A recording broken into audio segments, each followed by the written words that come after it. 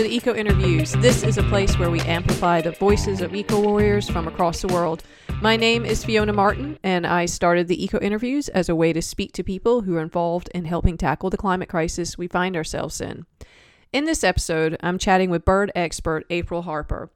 April has been working in the field of environmental science and education for a decade and is passionate about conserving and properly managing all wildlife, but none more so than birds. She doesn't call herself an ornithologist, as her current career doesn't involve the study of birds. However, her experiences banding, surveying, volunteering at wildlife rescue centers, training birds of prey for educational programming, and overall obsession with our feathered friends makes her quite well versed on the subject of human-bird interactions and relationships. I reached out to April via Instagram after seeing a post about feeding geese at the park. Maybe we all grew up feeding the ducks and geese, but it turns out a diet full of white bread isn't exactly what these birds need to survive and thrive.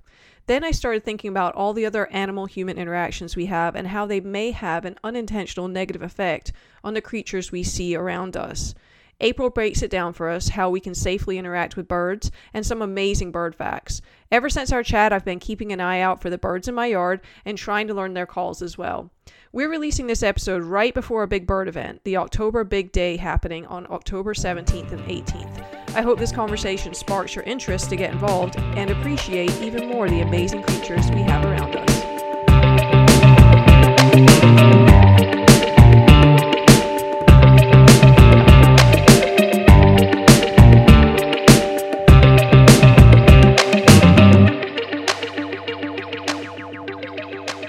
Welcome to the Eco Interviews, April Harper. How are you doing this morning? I'm doing wonderful. So glad to be here. Well, we're excited to have you. April, I know April because she's a fellow triathlete. She competed in the World Championships last year in Lausanne with me. And but besides being a triathlete, she's also a bird expert. And I love watching her on Instagram with these birds. I'm very jealous. She can pick up chickens, and I still have not been able to do that myself. But you do much more than that. So please, April, introduce yourself and tell us a bit about your work. Absolutely. So I am in the field of environmental education, and I find my story of how I got there just a little interesting. So I started with field research, and I was actually doing sea turtle research in Florida with Mote Marine Laboratory. And I kind of had this aha moment before I applied to grad school, of the connection of how many people are curious about wildlife, but just don't have the knowledge base or the proper tools of like, okay, who's going to teach me things? So I loved being out in the field and just talking to folks as they saw me doing something kind of interesting and cool. And they were like, oh, but why? And so I kind of found my way into public affairs. And as an educator, I feel like a biologist / liaison. And that's kind of been my work lately. I stay in the field. I try to do volunteer work within wildlife biology in terms of field work and data gathering. But largely I am teaching kiddos and then general audiences. And so that's kind of bridging the gaps that we lack in understanding with our connectedness to wildlife. Yeah, and we have more and more wildlife encounters as people, and part of that is development, residential or commercial, or we're unfortunately destroying habitats. And some of these encounters we kind of know to watch out for. Don't feed the bears. I see my friends hiking always have bear precaution, and myself in our neighborhood we have more and more coyotes coming in, and so people know to stay away from them. But then there's like the less threatening wildlife that we hear about, like feeding ducks at the park or feeding the squirrels. Can you talk to us about this human wildlife interaction and when it's appropriate, and then what areas do we need to maybe reevaluate what we're doing when it comes to interacting with wildlife? Absolutely. And this is so hard. I mean, I fed ducks when I was growing up, and as an animal lover, I feel like those are the moments that kind of like spark some interest for people. But there are definitely precautions. I really like that you brought up bears, because although this is not birds, there's a really interesting study, and I'll try to find it for you, out of Alaska. And it was comparing like, okay, at what times of year are we seeing spikes in like human bear conflicts. And it is the time when they are going through hyperphagia, which is they're getting ready for hibernation. They're like trying to really fatten up. So they're like hungry and going for it. And then, if there's fewer fish, they get hangry. And so like we have conflicts with people kind of just because they're hangry. And everyone's all around the food. And so that transfers to even with the smaller things that we find less threatening, like smaller songbirds, which aren't usually that aggressive. They're pretty tiny. But geese, I mean, how often do we hear about conflicts with geese? It's like the animal we love to hate and love to feed. So aggression definitely can occur when we're feeding wildlife. There is the expectation of food, and then without food, we see the aggression, which I think is also true of toddlers. I don't know. Yeah. So that's one, is just watching out for the aggressive interactions, because at the end of the day, when there's a wildlife-human conflict, the human tends to win. If there's an aggression, usually that animal is then going to be challenged to keep surviving because humans have now said, oh, nope, you're a problem, even when we create the problem. I kind of talk about it as like a feedback loop, right? So we're just drawing them in and keeping the pattern going. Other concerns, because there's a litany, and you stop me at any point in time because I can go on, are like the desensitization, right? So just the getting used to. So even if you're not aggressive, being in close proximity means you're getting kind of used to this not being a potential danger.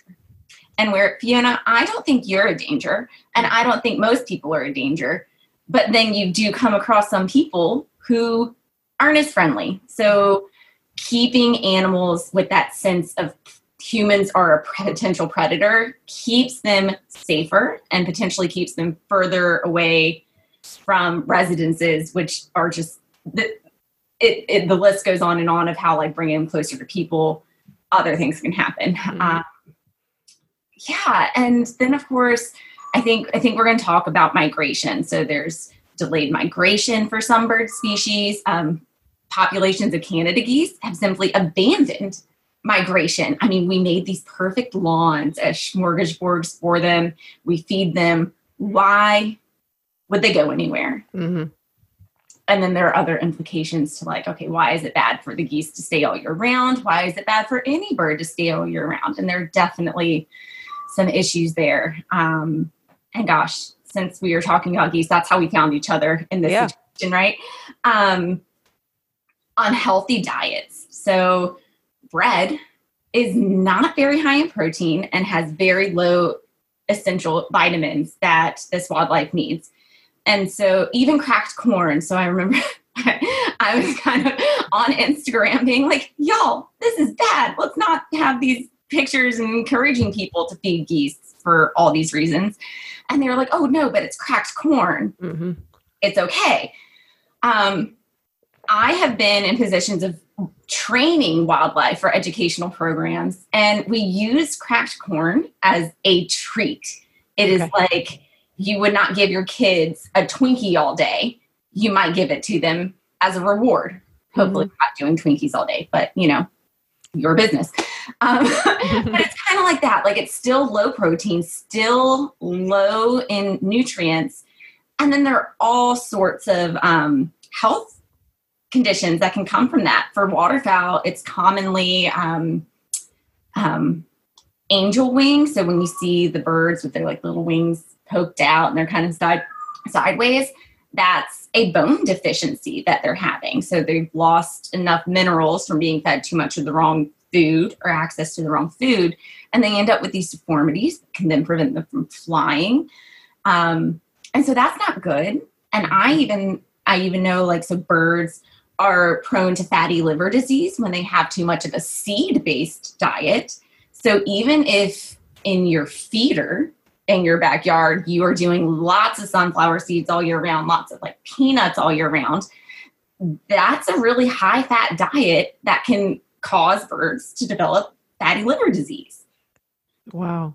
It's pretty wild. I know similarly with like our pets, our companion animals, dogs, that they have an increase in cancer and fatty liver disease because not only are humans not really doing great with their diet overall, with our Western diet very focused on high, fat, carbs, sugar. Blah. The dog is playing down to the dogs. They're having the same issues we are. Obviously, is playing out to the birds. Is yeah the I went to a farm and they had a certain type of chicken, and she was talking about how they really had to watch what they fed them because those chickens would just eat themselves into like diabetes. Like they had no control, and you had to be really careful with their diet. And then geese as well, I think, is a great example. At least where I live, we have more and more development similar in other areas, and they tend to be places where the geese would actually stop on their migration. And now we're in an office building and people are like, what are these geese doing here? And I'm like, well, for the past 40 years, there was nothing here. So, it's a shame that they see them as a nuisance and like almost like, oh, stupid geese. And it's like, but come on, guys, like they were here. They're going to keep stopping here. So, what any other threats due to human activity and development that we're missing here when it comes to wildlife? Oh, well, girl. And I did want to touch on, because my dad has feeders. I have had feeders in the past. So I love birds. Birds are fabulous. I want to see them. They're great.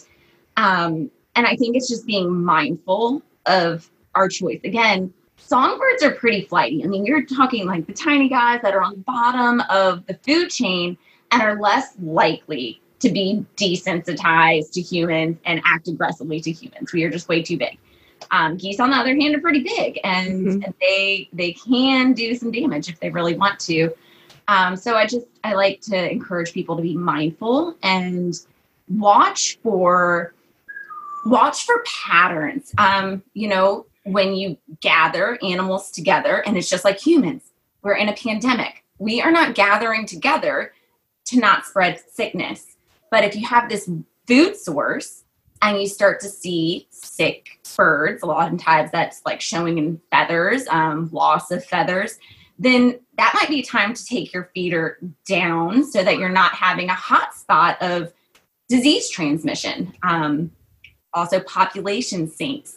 When you have one source that you're bringing all these animals to, and then a predator is around, so say a natural predator, I'll say, or native predator is what I'll say in terms of hawks. If you have a hawk that is picking off birds off your feeder left and right, you might want to give your songbirds a better chance and remove your feeders for a bit. And then there's cats. Can we talk about cats? Yeah, let's talk about cats. We have plenty of cats in our neighborhood. We don't. My dogs are not cat friendly, so we do not have any cats. But we have a stray cat problem in our neighborhood for sure. So tell us about cats. Cats are the best hunters I think there ever were. They are. There's this book by Alan Wiseman called "The World Without Us," and he has a whole chapter on domesticated animals and like the studies done that like cats aren't domesticated. And if humans were wiped off existence, they would be just fine. All these other domesticated animals would truly suffer, and cats would be like, no, we're good. I can find something. But because they're such good hunters, and because they will hunt regardless of if they are well fed. And I think that's commonly a misconception that, my cat is well fed. It's not going to go out and try to eat as much. It's just fun for them. They can, so they do. And they are actually responsible for it's a little over 63-ish. I'm going to just say a little over 60 species extinctions, like between birds, rodents, reptiles, amphibians. And they're an introduced species, right? So we have helped them travel across the globe, and we let them outdoors. And especially islands are the best example where there were no cats and there was no need to be afraid of such a predator because it never existed before. They completely wipe out species. And the simple thing that we can do, if at least we have one that we call ours, is bring them indoors. Okay. Bring your cat indoors. And you can also at least help if you know there's a feral cat population. You can, what are the words? You can try to help get them spayed and neutered to bring that population down.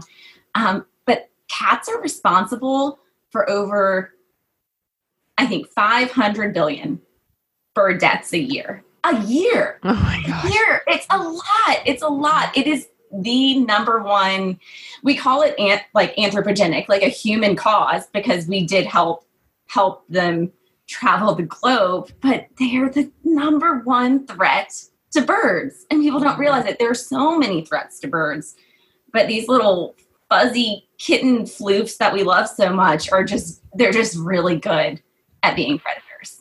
Wow. Well, I didn't know. I'm not, like I said, we don't have cats, but that's super interesting. We used to, as a kid, we had cats, and they definitely were good at hunting mice and lizards and maybe a songbird, but wow.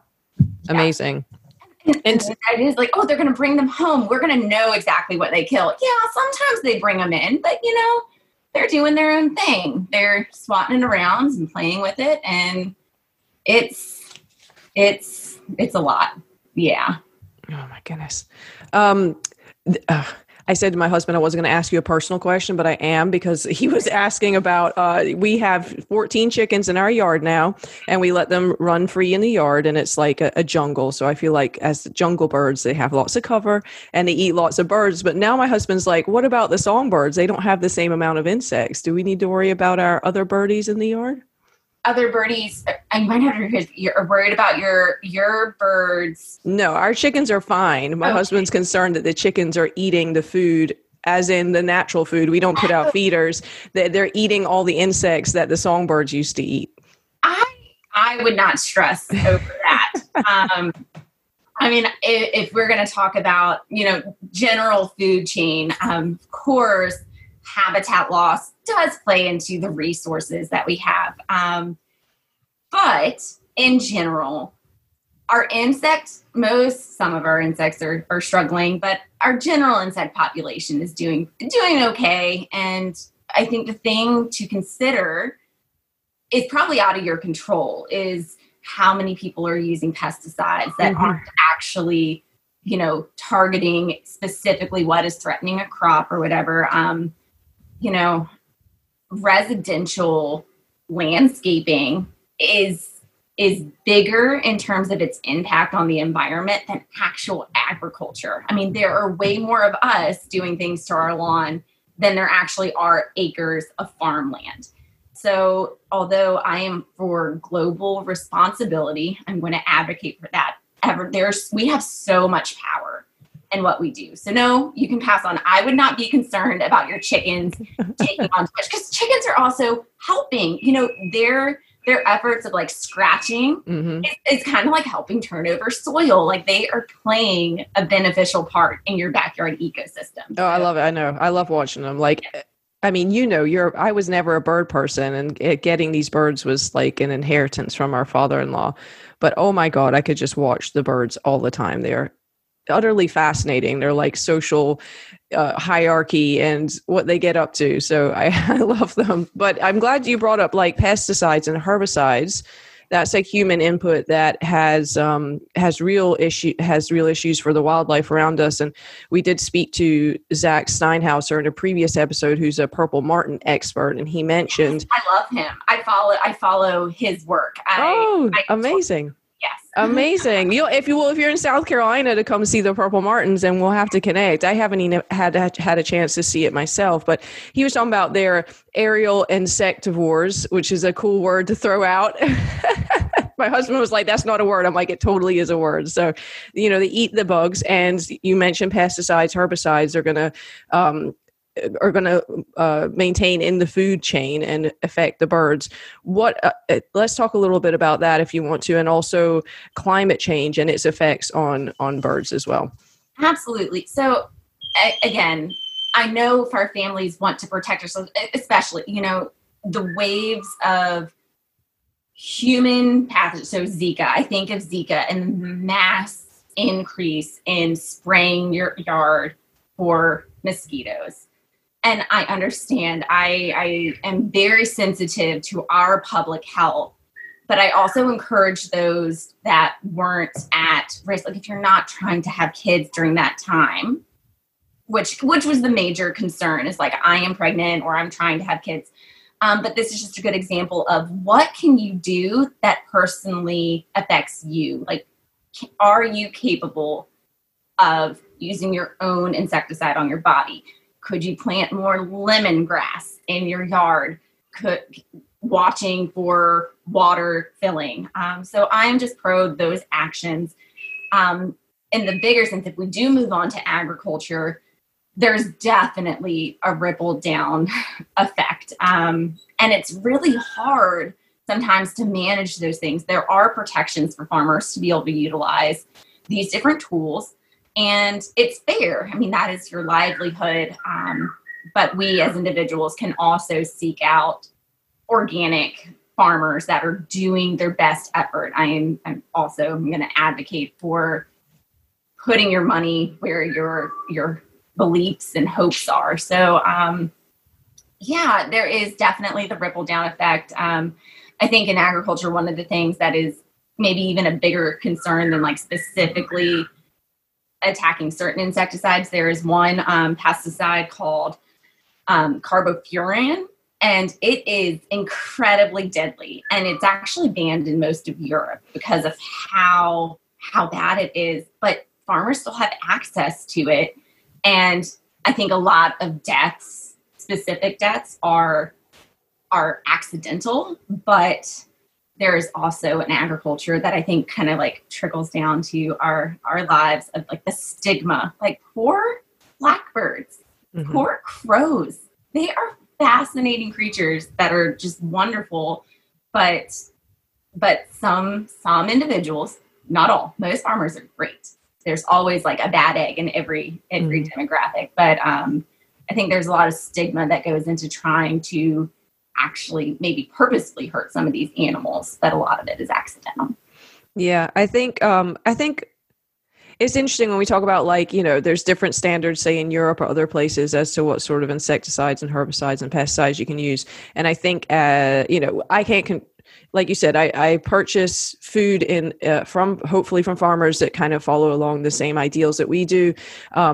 Personally, I can choose what I use in my yard, which is nothing. We have no chemicals in our yard, and it's fine. We have the scrubby part of the backyard, which all the snakes and the stuff want to stay down there. They're not interested in coming to the house, and it works that way. But I think there's a misconception with the general public that if it's on the shelf, it's safe. I have seen people, two instances in particular, someone saying like, isn't it amazing that they invented this herbicide that kills all the bad things but leaves my grass? And I'm just like, no, it literally kills everything except for like this genetically modified grass. You're like killing everything else under it. So like, let's get that straight. And then I saw someone else asking about what can I spray on my anthills that's safe for pets? And I just was like, nothing is safe for pets, period. So, how do we educate? Besides telling consumers like to really educate yourself, what can we do even maybe on an advocacy point to like try and get this stuff off the shelf? Because even in another interview with compost, we've had an issue with tainted compost due to store-bought herbicides that the landscapers use, and then they take the grass clippings to the composter and it's tainted all the compost and ruined crops for the next season. Yeah. Well, and in terms of education, I approach,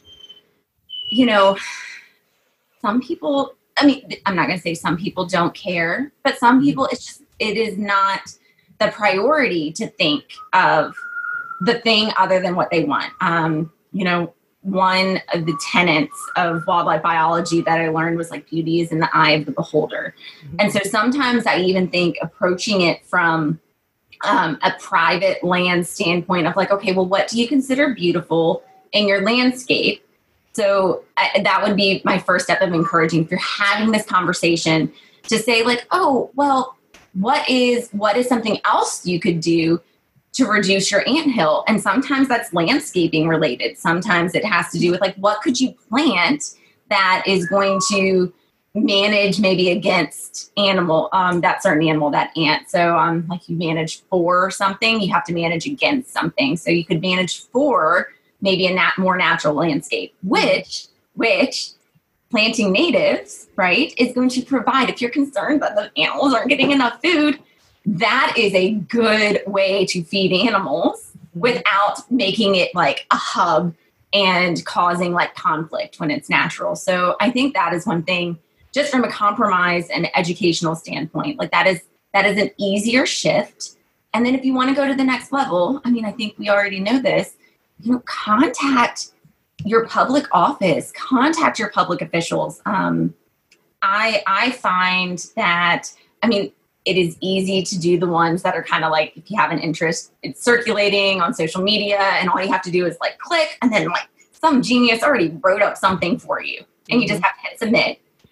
So emails are great. Calling is better, right? Tie in your personal story and why you're concerned, make it like a heartstring thing. And then and I see this as well in terms of advocacy, we have our votes, but then once someone is voted into office that maybe we don't share the same ideologies with, we don't bother to contact them because they think they don't care, but they are still your public servant. Mm-hmm. And so stay engaged and challenge people, because at the end of the day, they should be listening. And if enough people say it, then that is going to invoke some change, maybe not as fast as we'd like, but some change. Mm-hmm. I think that's hugely important. It's something I've tried to do to get more engaged with the local government and our officials. And you're right, like I've heard it echoed through some of our other guests, including the conservation voters of South Carolina, the assumption that if someone who you didn't vote for is in, that the conversation stops. But you're right, it's your elected official. You need to hold them accountable. I think that's a huge thing, especially on a local level. A lot of the local officials never get emails, phone calls about anything. So when you do contact them, they don't know what to do. But they almost have a more direct effect on your day-to-day life than someone who's in Washington, D.C. And so I think they're more approachable and able to do things that you want them to do. And even just talking about those concerns when we're talking about products that we want to eventually have at least, more warnings, more obvious, side effects. And I think that's what you were originally getting at, is how do we let people know that some of these things aren't safe? So in that conversation, start bringing those things up before it gets really bad. Like, I mean, DDT is an extreme example, but we had to nearly lose many species and see side effects in people before there was action. And if you have a concern, you can start talking about it now, and hopefully we address it before things get a little worse. Mm-hmm. Let's talk about bird migration and some of the things that are affecting it. I've seen articles out talking about climate change, changing the weather patterns, and some of those weather patterns cue up birds for moving north, south, wherever they need to go. And also one thing that I sometimes forget, but then it always comes back up, is the humans' use of lighting also seems to be an issue. So tell me about that. Absolutely. And I will also, so since we kind of started this with feeding and we talked about delayed migration, I'm going to take just a second to advocate for when we delay migration. And I think of this as, so we have our geese, and that's a whole thing. But hummingbirds are a typical one that we leave our feeders up for a really long time, and they sometimes stick around a little longer. And then some of the things that happens when we delay their migration, regardless of what's going on with climate change, is that, the ones that stick around, they have the first choice of breeding grounds. And then we see this ripple effect where maybe the more fit of the species, their genetics aren't getting passed on as well because other birds that stayed are taking up residence. And then they might have been ones that wouldn't have survived migration. So again, I'm just going to circle back around, like, please be cautious when you feed wildlife. Weather, climate change. So we are finding that birds are taking flight sooner with warmer weather. And the reasons that is concerning is because, with climate change, weather is tumultuous and we'll have these different waves. So a part of the concern is the trigger happens, and some of the studies I've read say that like by day 2, like you have some warm days, and it's like on the second day of these higher temperatures with higher barometric pressure. So high barometric pressure is really important for safe travel and flight, and then usually comes with like less wind. I don't have words right now. Less headwinds. So higher barometric pressure, rising barometric pressure, you get a little less of the headwinds that are going to make migrating more challenging. So if it's not exactly right and you take off, but then you have these tumultuous winds, then you might need to veer off course. You might just not make it because of a weather event that forces you into a city, which we'll get to lights because that definitely does disturb migration patterns. And then what if you get somewhere and it's just not ready for the food that you're trying to get is not ready for you yet, or you end up a place that's too cold and just not ready to sustain your little birdie life. So those are some of the major concerns with like our just general climate change. If you talk specifically about seabirds, all sorts of different other things, like ocean acidification, messing with the food chain. So main weather events. And then when we're thinking about climate change, so we're still studying plants and plants being a part of the food source, but plants, although they do shift their blooms with temperature changes, they do have more of a reliance on length of day. So there are a lot of plants that really what triggers them is length of day. Mm-hmm. So when these two things aren't lining up, then you're just kind of messing with the food chain, food source of when birds are arriving and going. With some of those moves and during migration, and why watching birds for migration is really important, is that all of our lights, like you said, actually kind of like draw songbirds in. Like it's something that's kind of mesmerizing, and it's almost like they get caught and they're like, I don't know where to go. They end up kind of funneling around our city lights. And the main lights that we're concerned about are upward facing lights, the decorative lights that are really not necessary, but people find aesthetically pleasing when they look at a cityscape. So those can really confuse birds. And if it was just confusing and then, maybe they kind of did escape the light tunnel that's happening and move on, that'd be great. But usually they migrate at night. So then they're kind of stuck during the day because they're not ready to take off during the day to start their migration or continue their migration. And then we have these big buildings. And so if cats are our number one bird killer, building collisions are number 2. Wow. So we're thinking of window strikes and then even car collisions. But birds are not great at seeing a building reflection and the clouds in the building reflection and not right into it, going right into it. So there is a significant amount of songbird mortality that occurs just from building strikes. So the light draws them in, they kind of get trapped, and then they end up flying into the buildings. And it's just all very depressing. One great example I'll give you that's a positive story is the 9/11 memorial lights that they do, that was causing one of like thousands of birds in those lights. And of course, it is during fall migration, but they worked with the Cornell Lab of Ornithology to say like, okay, when we see a certain number of birds that are starting to gather, we can turn the lights off for a period of time and then the birds go away. So they became more vigilant. And they took a really easy action that is kind of like a compromise. Like, okay, we're honoring 9/11 and all of those lives lost, but we can still turn them off for a little bit and make sure we're protecting birds. It's really interesting that it's the upward facing lights. I wasn't aware there was a difference between the upward and then say maybe a street lamp. Would there be a difference? Absolutely. And that's like a conflict when you bring up lights and turning off lights or as a movement to help migratory birds. One of the first things that comes up is safety, right?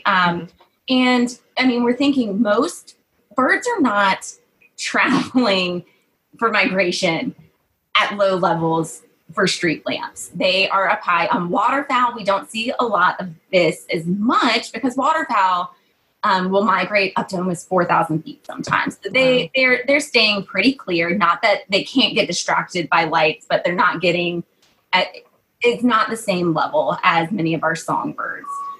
So yeah, downward facing is just helpful, but we can still we can close our blinds at night, right? To help with just kind of like the ambient light source, but really the biggest factors are those big decorative lights around buildings and things that are facing up, because that's what's going to go directly into the sky. Wow. Something that we've also seen, the wildfires out west, there was an article going around about birds just dropping out of the sky, and they didn't necessarily directly connect it with the fires. I mean, I think they're researching it. Have you seen that article? Do you have any thoughts about what's going on there? I mean, absolutely. There are the combinations of things. I think we are in such a time where there's so many factors going on at once, it's hard to isolate a single variable. But I would imagine, and from a little bit that I've read, they're trying to figure this out. But yes, smoke, if it's not directly smoke inhalation, which some of it could be, and I will say bird systems are extremely sensitive. For flight to occur, they have air sacs throughout their body. So that means the things that they breathe in are traveling throughout their body more than you or I or your dog or your cat. So that is of concern of how easily it can go through the body. So I think we would be silly not to consider all that smoke inhalation is not a factor. But then it's the habitat loss. This is the time of year where birds are meant to be fattening up. If they're going to migrate, and some of them have very, very long journeys, they are putting on somewhere between like 3 to sometimes 10 times their body weight in fat so that they can travel very far. So if you're losing your food sources, maybe you're driving out to more arid or less abundant places in search of food, then you're kind of just stuck and hungry. And it's just the perfect storm. Ugh, it's hard to see those photos, and then like just anecdotally, my husband gets really concerned about that stuff. And then we were driving, and we had like 2 birds just fall out of the sky in front of us, and he was like, "See," and I'm like, "Okay, Lance, I don't know what to tell you. Like, it is quite. It's not fun to see that for sure. I don't know what's going on, but we need to keep an eye out for sure." Yeah. We mentioned agricultural practices in terms of the chemicals, but there's also our conventional agriculture's monocropping. How is that having an effect on the birds? And this is simple. Someday I am determined in my lifetime, I'm going to be an advocate for switching out gen eds at university from being like, oh, you can take physics 101 or bio 101 and learn transcription and translation just one more time and be conservation biology. Because I think we just miss these steps, right? Because it's so simple. Yeah. Low diversity at the bottom of the food chain means low diversity as you get to the top of the food chain. And so that's really, I mean, beyond soil and water care from certain different agricultural practices, if we're thinking about just the overall diversity that we want to maintain, and birds are such a diverse group of animals. There are about 10,000 species of birds, only about like 5,000 species of mammals. So like so many birds, and it's great. And then we think of insects, but if you have one plant, I mean, just it's not going to be beneficial to multiple species of animals. And And so that is a main thing. And, the Farm Bill, which doesn't get enough credit, it is updated very frequently, like every handful of years, and often has these wonderful, protections. So it'll offer protections. It'll work with farmers to help certain species, all sorts of species, but birds included, that are maybe threatened or endangered, that could be directly affected by our agricultural practices. And there are the subsidies for crop rotation. So, one really good thing is crop rotation, and then like leaving certain crops just a year to say like, okay, well now wildlife can come and pick at it if they want to in between our growth. So, I would encourage everybody to learn a little bit more and appreciate the Farm Bill for what it does do for wildlife. But yes, if you can support a farm that is doing its best to grow a variety of different things, that is just going to be better for our ecosystem in the long run. Yeah. It's amazing. So obviously you have a passion for birds. I want to ask you, what is this? Why birds? There's so many, we've talked about a few different species of animals, cats and bears and all that, but tell us about your love for birds and why birds are so important. Well, I didn't know I loved birds until I took ornithology. I think I have a general love for all creatures and fascination. But I took ornithology, and it was like a world opened up to me to these beautiful and interesting creatures that are actually very easy to find if you know where to go and to open your eyes to look for them. So I almost think of it as like, when you get a car, like you got a new car, and then all of a sudden you start seeing that car everywhere. Like you never noticed your model of car before in the same way. And then all of a sudden you're like, oh, there's so many Priuses around. And that's kind of like it is with birds. Like if someone doesn't point out to you and be like, that's a different type of bird, you never really know. And then they're all birds, but there's just such variety, and birds are so smart. They're fascinating. We can do a whole nother interview if you just want to talk about the cool things birds do, because it is so cool. So yeah, I am a bird watcher, and I go and I try to see as many birds as I can. I have a little collection of, okay, I've seen this species, I would really like to see this one. I'm not much of a chaser. So some people follow birds, and to the extent where they're like, I'm going to go across the country because this rare bird showed up. My finances don't really help me to pick up and do that. But let's say snowy owls. Sometimes there are years that snowy owls make their way further down south at more abundantly. I'm going to schedule a trip to go and make sure I get to see a snowy owl, because how cool. Yeah. And running, I don't know, you should, I recommend this for most people doing endurance sports, to learn some bird calls, because in the longest runs or bike rides, it can get monotonous, and you're just like, what? I have 2 more hours of this to go. I'm bored already. But for me, I listen for birds, and I'm like, la-da-da-da-da. Oh, there's northern bobwhite. La-da-da-da-da. Indigo bunting. La-da-da-da-da. Ooh, eastern meadowlark. I'm just, it helps. It helps pass the time.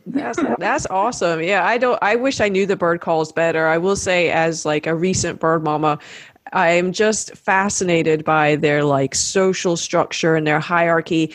And, as we're watching the chickens and the songbirds, the amount of phrases we have in our language that are directly related to birds just astounds me. And I'm a linguist, is what, I studied languages. And so having that in our language shows me that we evolved with birds.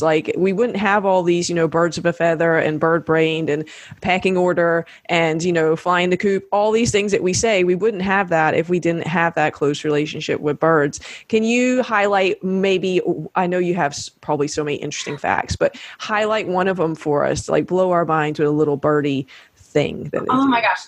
Well, I think it's a very common misunderstanding that like birds are like completely monogamous and like the best mates ever. Some are really stellar, but life has to go on. They don't mourn, for an extended period of time. But like one of my favorite things is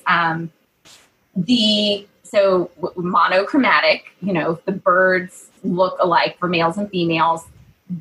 Those dads are usually better caretakers or helpers of protecting their young. And the more stark the differences, like the poor northern cardinal, those dads are kind of garbage. Not that I want anyone to hate on them or anything, but it's just like in their nature, like they are there to be flashy and to spread their genes, and they are not incredibly helpful. So I think like, not that I want people to be like, oh, well, birds are jerks. But I think they're just like some really fascinating misconceptions. And if I can continue to answer the question why, like I love working with kids. Mm-hmm. Kids are scientists. Their curiosity is that of a scientist. And birds are this amazing visual with all sorts of different opportunities for observation and questioning. And I personally think there's no better organism to help facilitate the spark of the sciences than our feathered friends. Yeah, it's so cool to get to know them, like in that monogamous misconception. I know I used to have that, and when I lived in Edinburgh, I'd see the ducks going down the river all the time, and so I Googled it because you're like, oh, the drake and them, all they match up, and then I learned about flight rape, and I was like, ducks, what? Like, are getting up to some stuff. Like, I felt a little bit bad for the female ducks after that. Absolutely, and that's of course not across the board. Some I think mourning doves are delightful little dads. Birds of prey are fabulous in terms of their care for their young, but there are just so many different little things. Can I tell you one more fun fact? Yeah. It's super fun. So one of my favorite birds is the chickadee, just because, I am a pretty compact, short person, so I appreciate small but spunky creatures, and chickadees certainly are. But they have that call, like, so across chickadees, they're different species, but they do a little chickadee-dee-dee-dee-dee-dee. A couple of things about their alarm call, which their chickadee-dee-dee is usually an alarm call, is that the more D's that they add to their chickadee-dee-dee, it's kind of like telling you, like, this is more of a threat or more of an aggravation. So like if they keep going, like they're seriously ticked off about something, versus like a little one, maybe it's just like, oh, that's annoying. I don't like that. Let's go away. And more than 50 species of animal, not just birds, animals recognize the chickadee-dee-dee-dee-dee as there is potential danger around. So it is they are such a cool, like, little indicator, and just how ecosystems and organisms evolve together, that like they're like, oh, when I hear that sound, something dangerous is around. And to me, that's just fascinating, interspecies communication. That is really cool. Yeah, I'll definitely have to listen out for the chickadee, because that is one of the ones that we grow up learning. It's an easier call to hear. That and mourning doves, I'm pretty good at spotting those, and crows. But they're so cool. I love talking to the birds. Like, a lot of people hate crows because they can be a little bit aggressive if you're nasty to them. But I had a crow this year that every single morning it would start squawking, so I would say hi to it, and I felt like we had a little relationship in it. Well, and crows remember faces. Mm-hmm. There is a lot of great research done on, like, crows remember, if you're mean to them, they will be mean to you. Mm-hmm. And if you're nice to them, they will sometimes bring you gifts. Like, they are just fascinating. I think the crow brought us pizza. My dog found pizza in our yard, and there's no way, like, it's way too far away for no one would throw a piece of pizza. I have no idea how a pizza ended up, and we're vegan, so it was cheese pizza. Like, I don't know. So I said to my husband, I bet the crow brought it, because I have no very well could be concept of how that happened. So it will always be nice to the crows. Yeah. Man, what can we do as people to be better friends to the birds? Thank you. And that this is the most important thing because it's so overwhelming and scary. So number one, please, if you have a cat, consider keeping it indoors. I mean, that is just so simple, and your cat can be happy indoors. And in this, if you get feedback, I will help provide the list of keeping your cat happy and enriched indoors because there's so much information. In terms of buildings, even residentially, we can do our part to help prevent building collisions. So one simple thing is, even if you have your blinds and you leave them kind of like so they're open but slated, like if there is enough space for a bird to fit through, they will try to go through. But if you have lines about 1/2 inch to 1 inch apart, then they can recognize that and they're like, I'm not supposed to go through that window.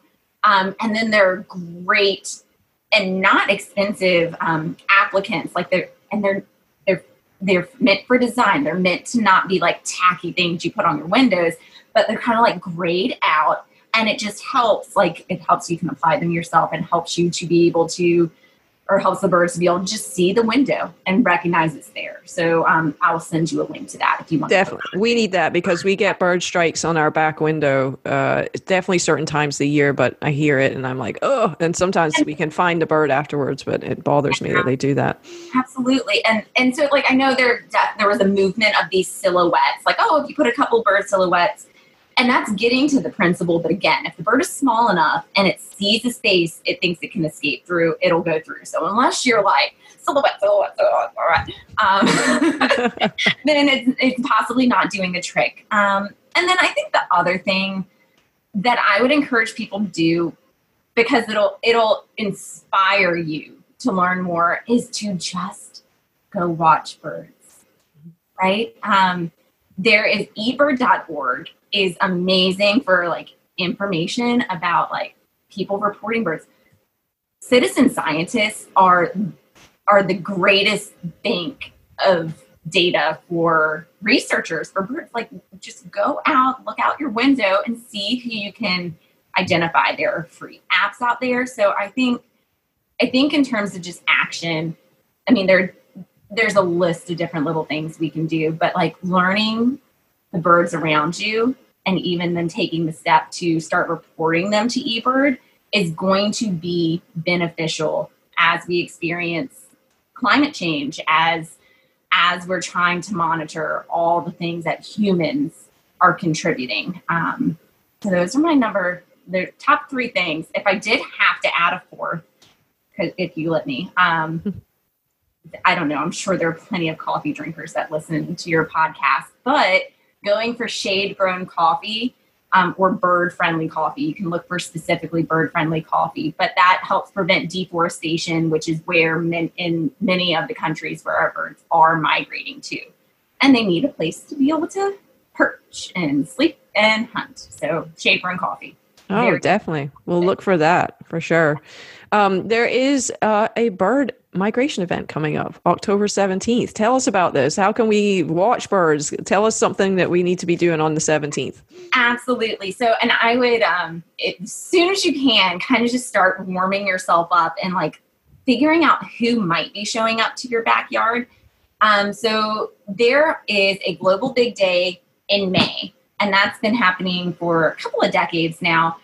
And it's worldwide. Worldwide, people are going outside and for 24 hours trying to see as many birds as they can.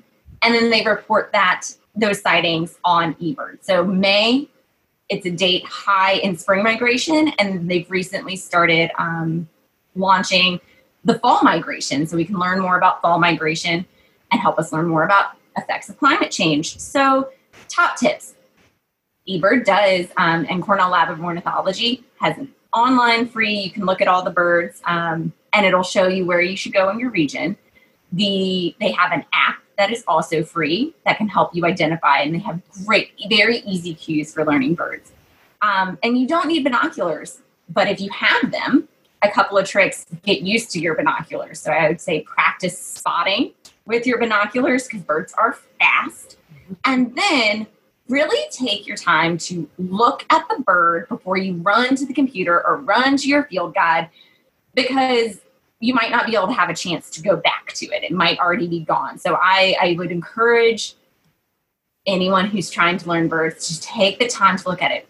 What are its markings? How big is its bill? What size? We mostly know crows. We know the size of a crow, common bird, the size of a mourning dove, very common bird, and say, like, is it smaller than or lesser than? And like all of these little things are going to help you identify that bird.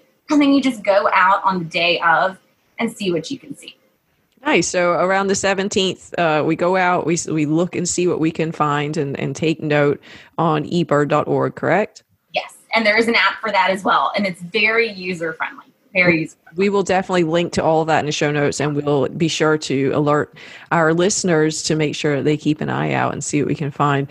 I'm excited about it because there's definitely times where, we kind of live in a semi-rural area where you'll be driving and there's just hundreds of birds across a field in the road, and you just stop. And I'm just like, I wish I knew what I was looking at. You know what I mean? And so this is for us to start getting there. And I've found in my exploration with nature is understanding what you're seeing just gives you a much deeper appreciation for what's around you and makes you more likely to care about what's going on and care for it. Mm-hmm. And really, you don't have to go far. I mean, especially, there are a lot of movements for diversifying the city. So like certain tree planting, especially, we want to reduce heat within the city, and we want to make sure there's environmental justice and everyone has the same amount of shade. But those are just more opportunities to look for birds. And I know I live in the city of Richmond, and there are so many birds in the city. And even if where you are, you don't feel like there are a lot of birds, that data is still important. Like, so getting started just to say, like, you know what, I'm right here and these are the birds that I see. And that is important information to have. You want to know about the lack of birds as much as you want to know about the abundance of birds. But you can find birds. I mean, it's no matter where you are. So if you're in the city, I encourage you, take your kiddo out. That's another thing. Take your kid out to do. It's almost like Pokemon. It's like you got to collect them all. And one more fun fact: a lot of birds like say their name. It's kind of like they're saying what we call. They got their names, of course, because they're like, oh, we think this sounds like this, and so then we named the bird. But a lot of birds will like the eastern towhee will say, as it's called, towhee. And then that's fun to teach kids too. They're really good at mnemonics. Okay. I will go on forever. No, I love it. I mean, birds are amazing. Think about your interactions. I used to live somewhere near the coast where there was seagulls, and a lot of people don't like seagulls. They can be aggressive, but it's usually because someone's being nasty to them. And I have seen someone swat at a seagull, and I watched that seagull dive bomb that person 3 times and poop on his head. And I was like, well, I mean, you did kind of go after the seagull. So, and then, I mean, that's of course another classic, like food motivation situation. That's a lot of shin, but, but like, of course, like if you're at the beach and it's like, well, French fry, of course I'm going to go, it's opportunistic. There's not an animal in the world that is not going to take the easy way out for food. It's why we go through fast food sometimes too. We're a lot like wildlife. Yeah, surprising that. I mean, that's what we are. Well, April, I really appreciate our chat about birds. I'm going to download the eBird app right away. I'm going to make sure we link up everything. I'm going to remind people of the 17th and just encourage everyone to get out there and just look at the birds. And, your understanding will come with observing them, I imagine. Yeah. Absolutely. Thank you so much for having me. This has been a lot of fun. Yeah. Thanks, April. Have a great rest of the day and keep up with the birds and the training. I need to add identifying birds while I train. My thing right now is trying to identify the plants on the side of the road, like all the wild ones. So, but they don't move away, so that's really helpful. Yeah, exactly. Yeah, they're still there, but it's like you said, 3, 4, 5 hours on the road. Lots of things that we can pay attention to. Absolutely. Thank you so much. All right. Thanks, April. Bye.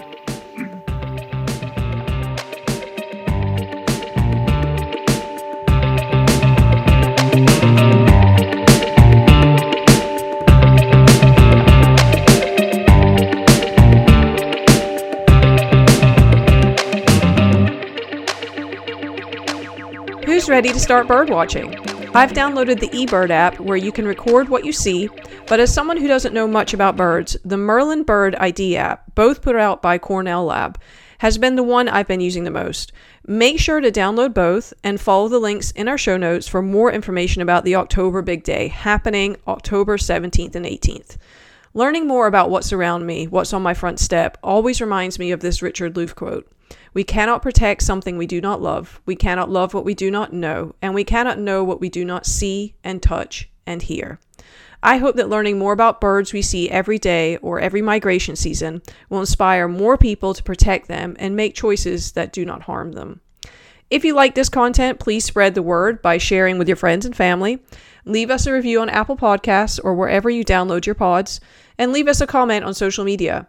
Any contributions through our Patreon account are greatly appreciated, and you'll find a full list of our expenses there if you're interested in how much it costs to put something like this on. The Eco Interviews is a true passion project of mine, and I feel honored to be able to connect with these people. I'd love to connect with you too, so that we can all channel our energy into creating a world where everyone can thrive, not just survive.